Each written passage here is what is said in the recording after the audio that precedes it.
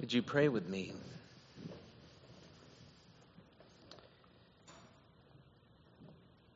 Most gracious God, we are grateful for your grace. We're grateful for your presence. I pray, Lord, today that as we come to worship today, we would not miss that opportunity to open our heart to a fresh anointing of your Spirit, a filling of your Spirit, Lord, of your grace, of that reminder that as we confess our sins together, as we did a moment ago, that, Lord, your grace is sufficient. Whatever we brought with us into this room today, we can lay it at your feet and be freed from it by the grace of Jesus. Thank you, God. Thank you for that promise of life in a world of existence. Today, Lord, as we continue to talk about what it means to be a disciple of Jesus and how we learn to do that in community, I pray that you would pour upon me the gift of preaching, that my very frail and broken and human words might, by the power of your Spirit, become your living word, uniquely crafted for each and every one of our hearts. We pray this with great confidence, for we prayed in the name of the risen and the reigning Christ. Amen. Well, as we continue to walk through the 12th chapter of Romans in our It Is Well With My Soul series, today I want to return to the theme of spiritual training. Although I haven't framed every sermon that way, simply trying to be a disciple doesn't work. Spiritual training is required. And like most training, it's best done together in community.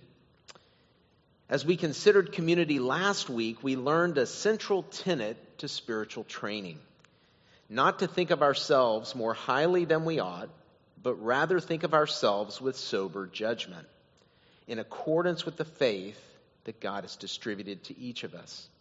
In other words, as we train spiritually, we grow in our faith, and as we do, arrogance, self-centeredness recedes, and humility takes center stage.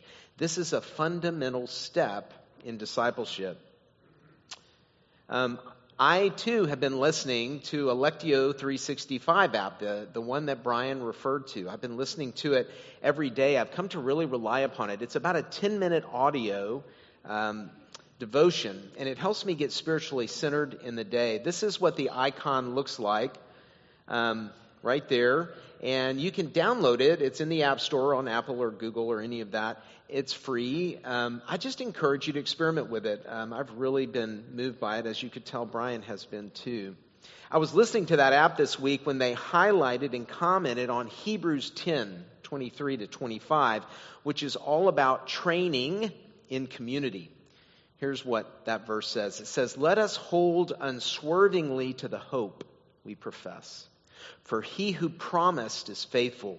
And let us consider how we may spur one another on toward love and good deeds. Not giving up meeting together as some are in the habit of doing, but encouraging one another, and all the more as you see the day approaching." The writer is urging Christians to be disciplined in our training, not to give up meeting together, but rather committing to train together so that we can encourage one another toward love and good deeds. The Greek word for encourage is parakaleo.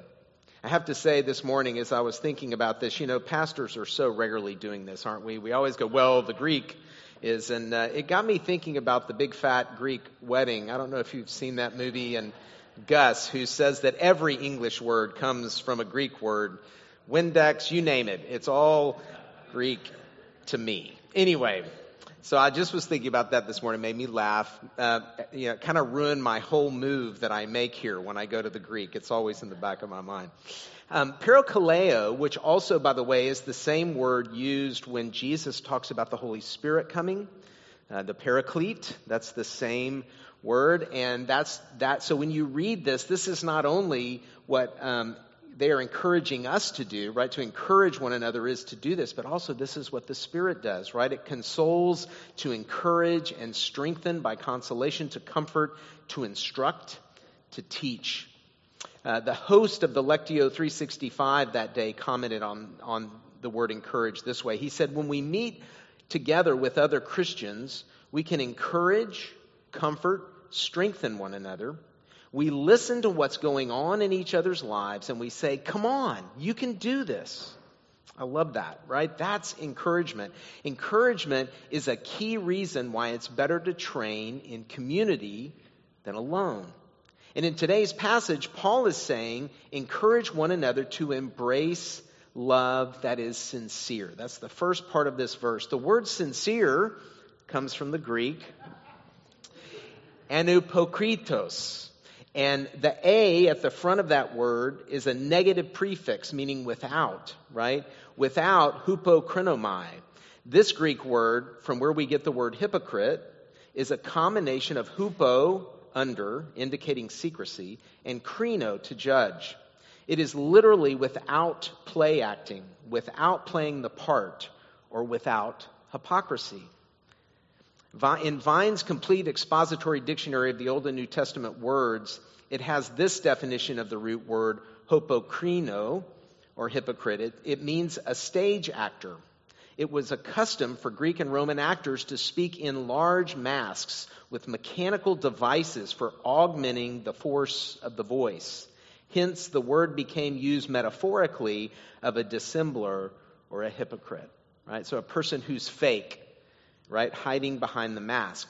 So literally, what Paul is saying, right, is a love that is sincere is a love that is maskless.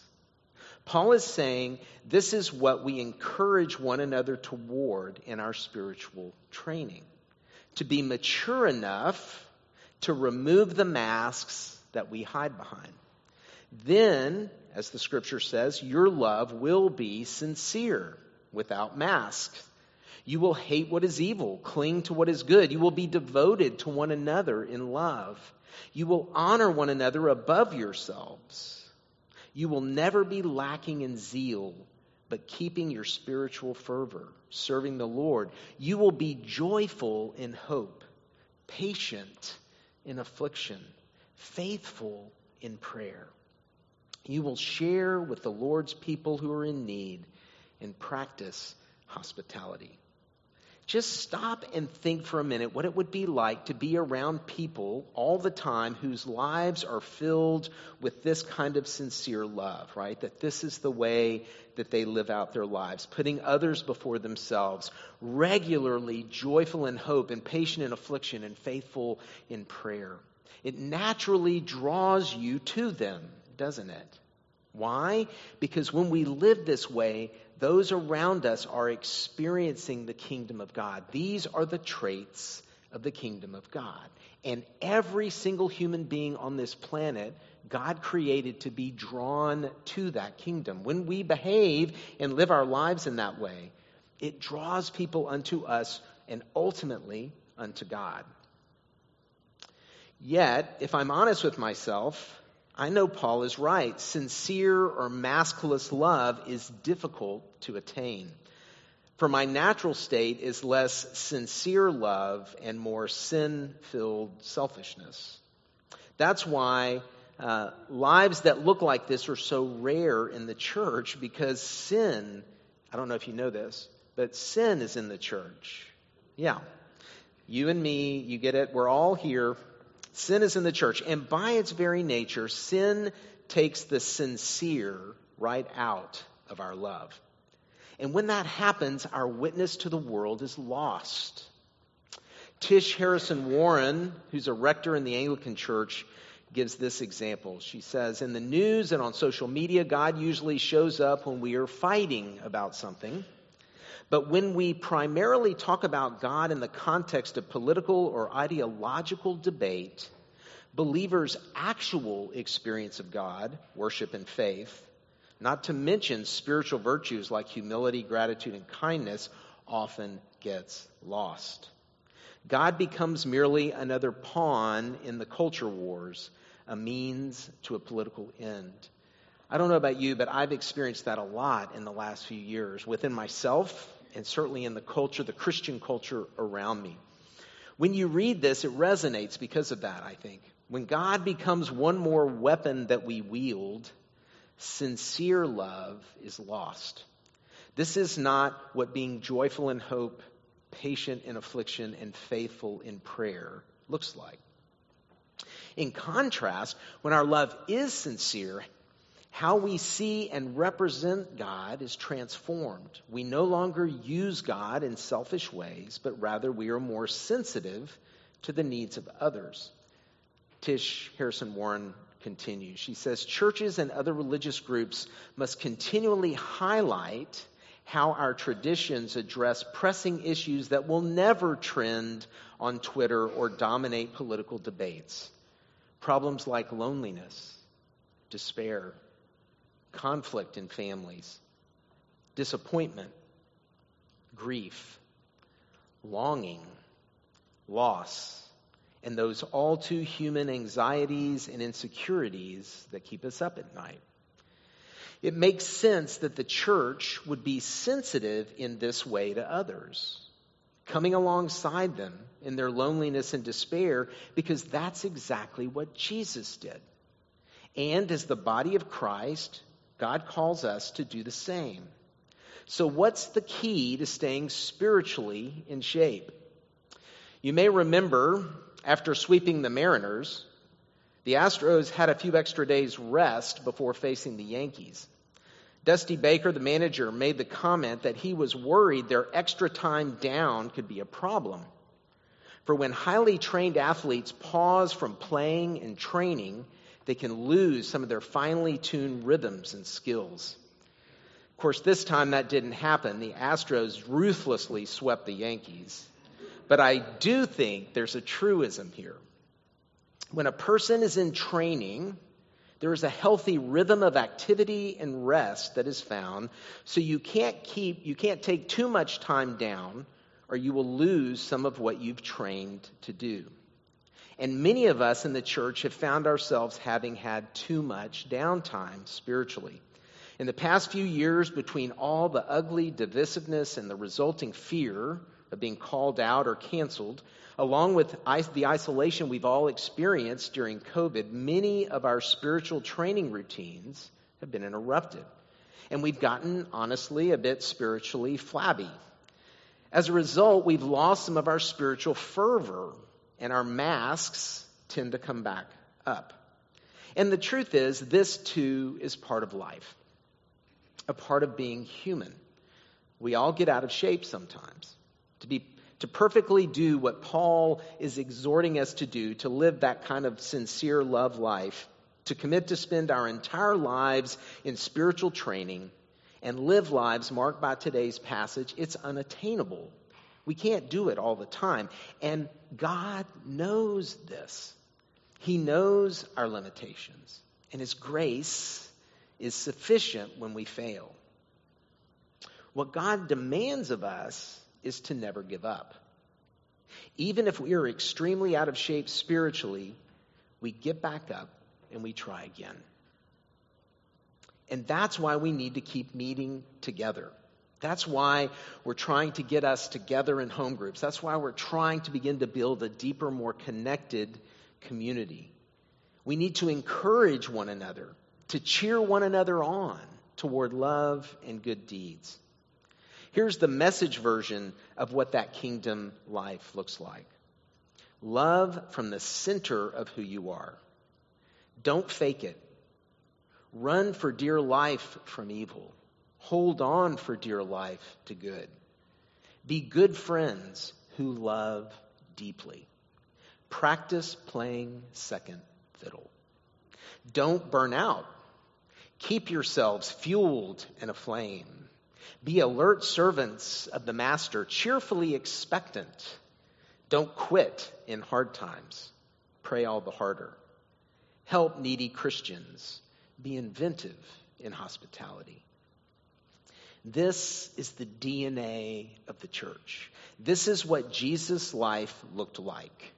And as His disciples, this is what our lives should look like.